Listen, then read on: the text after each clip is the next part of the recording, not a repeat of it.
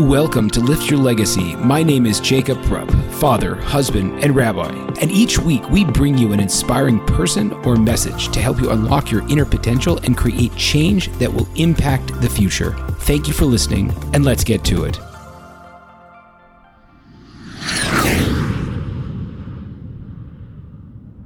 I'm so fired up today to have Rabbi Schaefer from theschmooze.com, who is truly a inspirational and forward-thinking personality in the world of Jewish development and self-development. Rabbi Schaefer and I discuss one of the most challenging topics of today, which is masculinity. What does it mean? How do we achieve masculinity? What does Jewish masculinity look like? And how do you walk this very narrow bridge that is completely misrepresented in the Western world and that has caused so much pain and insecurity if not channeled and utilized properly? So I advise you to buckle up and enjoy today's session. Thank you so much for joining us today on the Lift Your Legacy podcast. Please give us a little bit of background about yourself and the important projects that you've worked on. Okay, that's a fair enough question. First of all, Rabbi Rupp, thank you. It's a pleasure to be here. So my background really is as a high school Rebbe. I spent about 15 years teaching young men, usually somewhere between the age of, I would say, 14 to 18. I was a Rebbe for 12 years in Rochester and 3 years afterwards for Muncie. And my involvement really has been and really began at that stage of things. The Schmooze, which is something I'm involved in now, really grew out from that. It was just really an attempt to take the same material, the same sort of what I discovered as a high school Rebbe was that many of the young fellows were religious in terms of the actions, in terms of what they would do, but in terms of the real core beliefs, understandings, in terms of getting the essence of what they were doing and understanding why they were doing it, I often found a blank slate. So I sort of began many, many years ago developing almost what I call a curriculum for why be an Orthodox Jew. What does Hashem want from us? What are we doing here? What's life about? Interesting enough, it kind of spun out to a much larger audience than I ever anticipated, because while I discovered that, many fine young men from the finest religious homes didn't have a clue, it wasn't just that they didn't have a clue, their parents didn't either. And we were it's almost like dealing with a generation that are outwardly religious, observant, doing everything they should. The only thing lacking is the understanding what's behind it. Why does Hashem want me to wear tzitzit, wear tefillin, to daven? What is this? What is the meaning of it? So, while it began again as a kind of like a high school project, once the Schmooze began getting out there, I found a tremendous, tremendous receptivity. And it now, it's kind of a little interesting because it's everyone now from age 8 to 88, from ultra-Orthodox to completely atheistic and everything in between. And the audience is just, it never baffles me. It never ceases to baffle me how broad and how wide the audience is. So what do you think that people are looking for? Is it the meaning? Is it the sense that that Judaism actually has answers for some of these big questions? It's a very good question. For a large segment of the population, they're doing Judaism because it's the right thing to do. My parents did it. The rabbi does it. It's done in shul. It's right. And they know it intuitively that it's right, but just, gee golly, why? Why are we supposed to be doing these things? What is the meaning behind it? What is the purpose of it? Why would Hashem want me to sit in the sukkah on sukkahs and wear leather straps on my arm? And what's the meaning behind it? So, a lot of times the questions aren't even asked. It's to the point where it's become so, I don't want to use the word robotic, but I often use that word.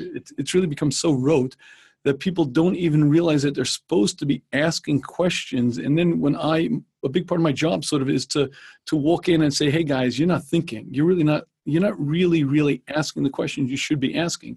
And many times just when I phrase questions in that way, I get a tremendous receptivity because you're right. Why do we do? What is the meaning behind it? I don't get it. So it really, it really has been very well received from that end. And, again, that's sort of what I'm involved in at this point. So let's develop that a little bit. If a person doesn't ask questions, why not? And I wanted to parlay this discussion into something that I love, that I've taken away from a lot of the content that you put out there, about what does it mean to be a man in the modern age? You know, how does a Jewish person really step into that role, and how do we find the role models that we're looking for? Okay, now that is a very, very big deal question, and it's not an easy to define, because you see, the role of the male is something that requires a fundamental understanding within a very big context. And what I mean by that is as follows. Every Jew has a mission, has a purpose, and we have the Torah as the system for self-perfection. Now, the reality that men have a different role than women is something that's not very socially popular, not really acceptable. It's a shame, because, to be honest with you, for the past maybe 10 years, I've been dealing with a tremendous amount in marriages. And one of the biggest obstacles I find to a successful marriage is not getting that there are gender differences. In other words, meaning if you're taught from the time you're a little boy or a little girl that men and women are exactly the same, just that some were brought up with dresses and some pants, then you get married and you discover that your spouse does not function the same way, not the same priorities, not the same interests, not the same temperament, and it doesn't make sense. And no matter what you do, until you're able to grip the fact that there are gender differences, and just the fact that I'm a male and my wife is a female, that alone will define very real differences in what she wants, what she needs, what I need, and how to, if you're not, again, going to really deal with it on some level. So again, I find it just becomes an impossible. It's like you're trying to navigate with your eyes closed. And again, socially, since I guess probably the late 50s, early 60s, we've been bombarded as a society with the concept that men and women are identical except for the inequalities. And I'm sad to be the one to tell you it ain't so. It just is not at all true. And it's so false. And no matter how much you push it, no matter how much you propagate it, if you're going to take a lie and push it out there, you're going to cause a lot of damage. And unfortunately, a lot of the trouble that we have, even in our own community in marriages, has to do with that fact. So, your question of to define Jewish masculinity is a big deal question and requires a lot of understanding. And the first thing that I think really that requires thorough understanding is the dichotomy of being a strong individual and not being arrogant. In other words, meaning the macho man, which is another image that's out there in the media, is a very, very false image that the Torah doesn't agree with at all. Now, at the same time, I want to point out that my Rebbe, the Shiva Zatzal, I learned in Chaim Shiva, used to spend a lot of time, not just in Musar, but in Kochas and Nefesh, in the nature of the human. And one of his personal heroes was David HaMelech. David HaMelech was a Gibor Chayil, a warrior, and he went to battle, and he was a tremendous individual as a warrior, meaning when his son Avshalom rebelled against him, and Avshalom's men surrounded David, and David was clearly outnumbered. And Avshalom's men said, "Let's attack." Avshalom said, "You're crazy. He'll destroy all of you. He'll eat you for breakfast. He fights like a bear. You don't even know who he is." There was a reality that David HaMelech was a tremendous powerhouse. And at the same time, he was the one who wrote Tehillim.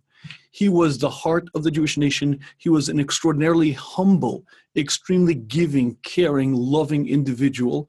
And that dichotomy of being a gibor, being a strong person, recognizing what real masculinity is, and at the same time remaining humble and not becoming this macho tough guy who has no feelings, it's not an easy balance, because again, we don't have role models out there in society to emulate, because it's either Rambo or it's some wimp who either side is wrong, and that balance is not an easy one to achieve. So with that being said, how does a person go about starting to build that? Do you go back into history to try to find the ideal man back there, or do you try to look around and find segments in the population that are doing it right nowadays? Okay, that's an excellent question, because it really requires both, because you do need the basics, and the basics mean from people like Avram Avinu, for people like David HaMelech, and you have to study that male role model in its perfection. Because if you don't have that real understanding of the ultimate perfection, ultimate goal, you're going to have a very skewed version. At the same time that you have to have that role model, you also have to have a much more contemporary in your own world, in your own life. I feel very, very fortunate that I was a Talmud of the Shiva Zatzal, because I got to see up front and personal the most powerful man I've ever met. He wouldn't budge from anyone, from anything. Nothing would budge him. And yet he was the most humble human being I've ever met in my life. I'll share with you just an interesting sort of illustration. I once picked up the Rosh Yeshiva. I was about 23 years of age. I was in the Rosh Yeshiva's block shir, and the Rosh Yeshiva would prepare in his house, and then someone would go to pick him up and bring him to the yeshiva building. In any case, one morning I went to pick him up, and it's about close to noon, and I opened the door for the Rosh Yeshiva to allow him to go into the car. He turns to me, he puts both arms around me, bear hug. "Barry, I love you." This is the middle of the street. One of my role model, my Gullible Yisrael, is hugging me, saying, "I love." What do you say back? "I love you too." It was a moment. Now, where did that come from? It came from an inner contentment, an inner a love, just a flowing heart. And at the same time, this man could not be threatened by anyone. If you tell him, "I'm going to do that," it didn't matter. So I had a chance to see that that sort of dichotomy very upfront, kind of personal, as they say. And I feel very fortunate for it, because if you don't see it, you don't even know it exists. You won't even recognize it. And, and I'll mention another point also, humility is something that's not just rare in our society. It's not understood. Usually we think of the humble man as a meek, he's a loser. He's not really put together, certainly not a macho sort of guy. And until you see a powerhouse, a man who's conquered his nature, conquered himself, and yet he's extraordinarily humble, until you see that, you don't even recognize what greatness is. So, the first understanding that real greatness is personal perfection, where I'm not manipulated by the situation. I'm not seduced by the world or by you or by anyone, but I have my morality, I have my guides, I have my essence, and I make decisions based on what's right, proper, and good, not what's popular, not what I'm pulled by.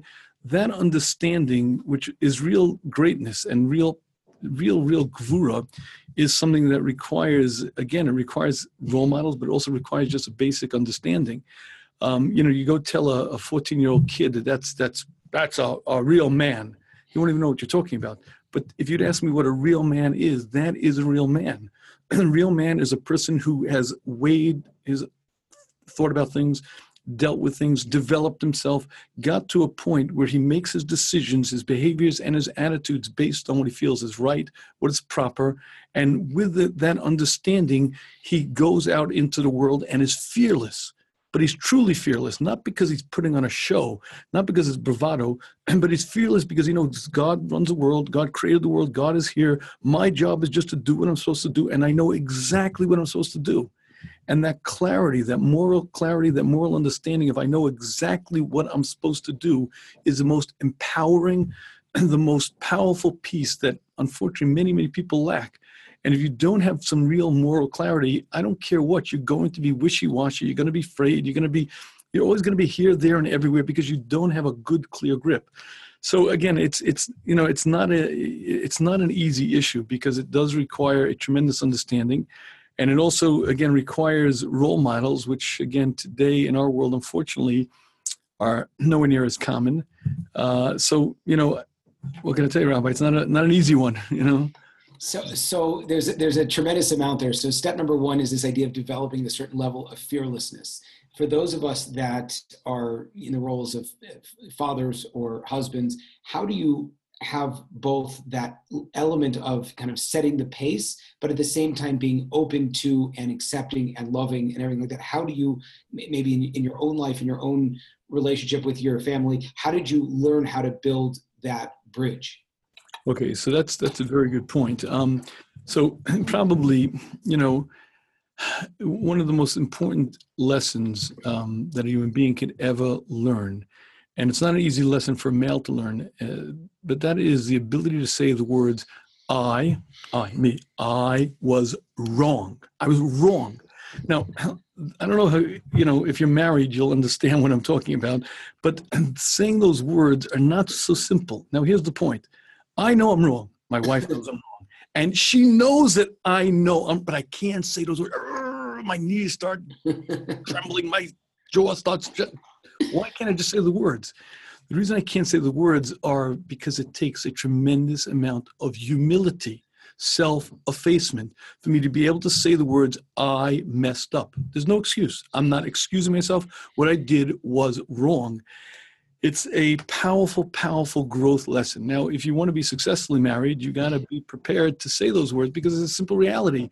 We're human beings and we mess up, and that's just the way it is. We may not mean to, we may not intend to, but it's inevitable that we're going to hurt people who are close to us. We're going to say things that aren't sensitive. That's just the nature of being a human being in the busyness of life. So the ability to A, recognize that I've done things wrong, and B, to be able to admit it, I think is obviously it's one of the keys to success in any relationship, but it's one of the greatest growth opportunities, because it's that ability to say that I'm wrong that actually makes me into a bigger person. And it requires quite a bit of gvura, quite a bit of moral fortitude and courage to say the words again, not that you were right, not that I won't do it again, no, that I was wrong. And practicing it is it's a great again opportunity to grow. It's doesn't come that easy, and it's and it's something. So I don't know what to tell you. The marriage situation, the relationships in a family, being a human being as a successful human being teaches you many life lessons if you're open. If you're open to learn the life lessons, and even with your kids, as a father, you're going to make mistakes. It's just inevitable, just part of the game. So the ability to admit to your child that I was wrong. I did something wrong. I apologize. I'm sorry.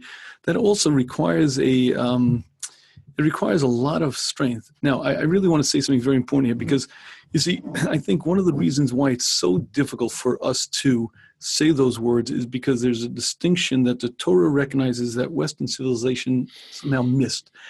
That distinction is as follows. I was wrong. I failed doesn't mean I'm a failure. You see, I messed up in this situation. I was wrong here, but that doesn't negate me as a human being. I'm a human being with many strengths, many talents, many abilities, and I also messed up. But you see, that duality of recognizing that I was wrong, but that doesn't make me worthless. I failed doesn't make me a failure. It's something that seems to be very, very lacking in our world. And it's almost like the ability to admit that I was wrong is lacking, because if I admit that I'm wrong, that, oh my goodness, I will crumble. I'll be nothing. I'll be nobody. And when you build a stack of cards into this house and you keep on building it and it's all empty, and eventually it collapses anyway. But that seems to be the way many people's personalities, their egos are constructed, just these facades of infallibility, of perfection, and they're really not.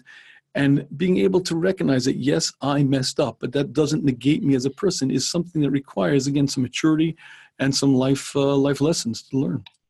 When you're counseling couples, I think one of the major, however you would see it, challenges or areas where husband and wife will run into some choppy headwater, if you would, is when the husband tries to correct the wife. And how do you see navigating that relationship, where oftentimes a husband will have a certain idea and will be frustrated by his wife that it's not going according to his plan, but then oftentimes she gets very upset when he tries to start making suggestions?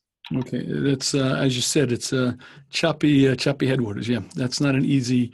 It's not an easy one, and really, it's kind of sad, because it's probably one of the big issues that almost all marriages sort of deal with. That need to change my spouse. And most of the time, I believe it comes from a very interesting phenomenon, and that is, let's say my temperament is X and my spouse is Y. So for me, it's very easy to change this area. So why doesn't she? And because I'm very good at this, and for me it's reasonable and expected to do, why can't she just do the same? And recognizing that my spouse is different than I, meaning not just in terms of gender, but her temperament, her nature. What's easy to me is maybe very difficult for her, and the opposite, what may be easy for her may be very difficult for me. That ability to recognize that my experience doesn't define reality, that my experience is my experience only, takes a long time to get. And the truth be told, I find it, on a regular basis. I find that, I'll give you almost a humorous example. I get up early Shabbos morning to learn, and the house is quiet. It's beautiful. I'll spend a good amount of time.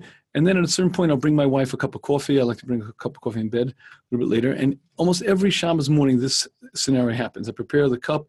I reach in the refrigerator for the creamer. And as I'm about to reach for cream, I say, oh, see, the problem is everyone knows that milk requires half and half, cream or something, because it just doesn't work otherwise. The problem is my wife prefers skim milk. And that simple reality that she doesn't like coffee the way I do hasn't quite fully gotten into my brain. Now we're married 30 years, I think very successfully, very happy, but it's still like it bothers me because I want to give her the good stuff. Now, even though it may sound comical, it's not, because again, my experience defines reality.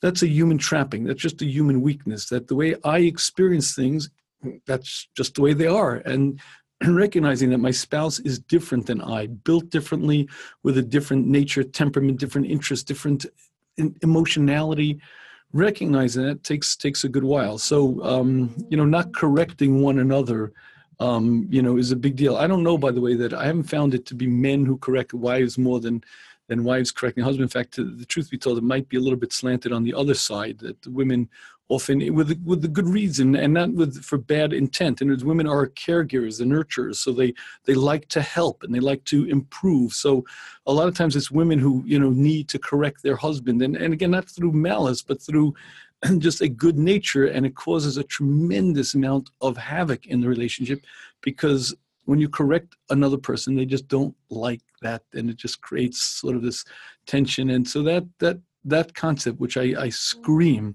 that my job is not to change my spouse, my job is to change me. Don't change your spouse, change yourself. Not an easy one. So what can I tell you? It's you're right. That's a biggie, but again, that's an opportunity of life to really learn how to be a bigger person, how to grow, and how to become a much bigger human being. Thinking about things that aren't necessarily simple, to what extent do you advise, or how do you help someone work on what we would colloquially call personal holiness? That, the idea of a person, of a man, watching the kinds of things that he looks at and how he's involved with other women. To what extent? Because I know in the non, I guess you could say the secular, the Western world, that this stuff is kind of seen, as long as I'm not actually doing anything wrong, there's no problem. So what kind of qualitative and quantitative shifts does this make in a person's life when they're trying to work on their personal holiness? Okay, that's a very good point, but I really would like to address that in its much bigger context. For all the macho men out there, all the real tough guys, and who say, I'm not influenced and I'm in control and I'm not like one of you religious people have to be. So I have a little challenge. I want you to walk down Fifth Avenue, midday summer, and don't ogle. I want to watch your eyes. I want to watch your eyes, and I want to see you keep your eyeballs on this pavement as each woman walks by. And let's see, Mr. Gibor, Mr. Mighty. Now, I can tell you I have many friends in yeshiva who will do just that, will keep their eyes exactly where they're supposed to be. Now, they don't look like macho men. They don't wear T-shirts with bulging, ripping muscles, but I can tell you that they've worked years and years, and they are giborim. They are powerful warriors. They are a man who is in charge of himself, a man who dominates his personality, a man who is in control. And that is a human being who is a great human being. So it's an interesting point, because I think this very much plays into this issue of Jewish masculinity. We may not recognize it as such, but if you want to know what a man is a person who is in control.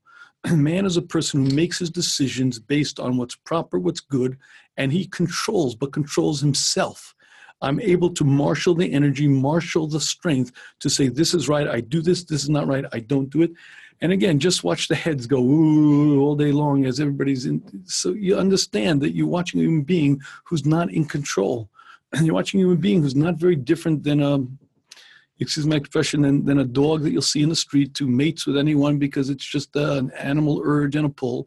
But that's not exactly what I would consider great, not something I would emulate, not something I want my kids to say, wow, that is where I'd like to be when I'm 40 or 50 years of age.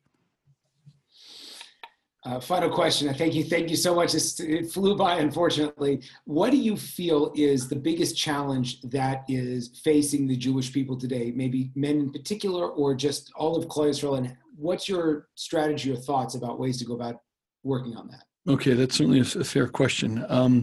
Probably the single greatest obstacle to our growth, to our happiness, is something called that.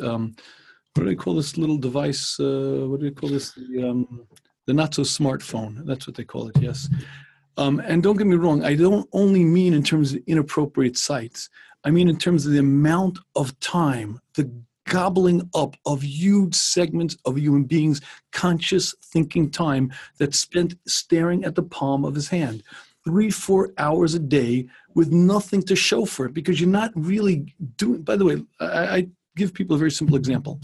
If you were to give me a project, let's say you want to learn an instrument. You want to learn how to play the guitar, you want to play the piano. If you spend 2 hours a day for 2 years practicing, you'll be pretty decent. You want to learn a new language, German, French, whatever it may be, 2 hours a day for 2 years, and you'll be pretty conversant. There are skills you could learn in that time that are incredible. And yet people are going to spend 2 to 4 hours a day with absolutely no benefit, nothing that they get. Very nice. You're on Facebook and you found out that guy before going to the gym, he ate, he ate oatmeal with the raisins. Very nice. That's really great. My life is much more meaningful and important because of that. Point being that huge amounts of time, hours and hours a day, are just gobbled up by that instrument. And just recognizing that, every technology comes with a cost. And this one is the most expensive one I've ever seen. I hate to date myself over here, but the first iPhone came out when? How many years ago we're talking now? It's 10, probably, okay. Right? So really 8, I think the first iPhone really is 8 years ago, but they weren't really the ubiquitousness, the fact that they're so there. 5 years ago, it surely wasn't. And now everybody, and it's everywhere, and it's so pervasive, and it's so there. And to me, it's such a obvious threat, but not just a threat to religion. It's a threat to humanity, to happiness, obviously it's a threat to marriages, to family life, but it's a threat to the essence of a human being, to be a thinking, happy human being. What this does is this gobbles up so much of my attention and so much of my time that it's a prison cell, and it's an incredible cost that it comes with. And I think it's one of the things that has to be taught, how to use this responsibly, how to use it without letting it destroy your life. And it's something we need to teach at the youngest ages, because it really is, I believe, an epidemic of our times. Wow. Okay, Rabbi Schaefer, how can people find you or learn more about what you're doing? Okay, so don't go on the internet. If you do, go to theshmooze.com. Don't get a smartphone. If you do get the Shmooze app, you just have to remember it's spelled funny. It's spelled THESHMUZ, SHMUZ. There's an app for the Android as well for the iPhone.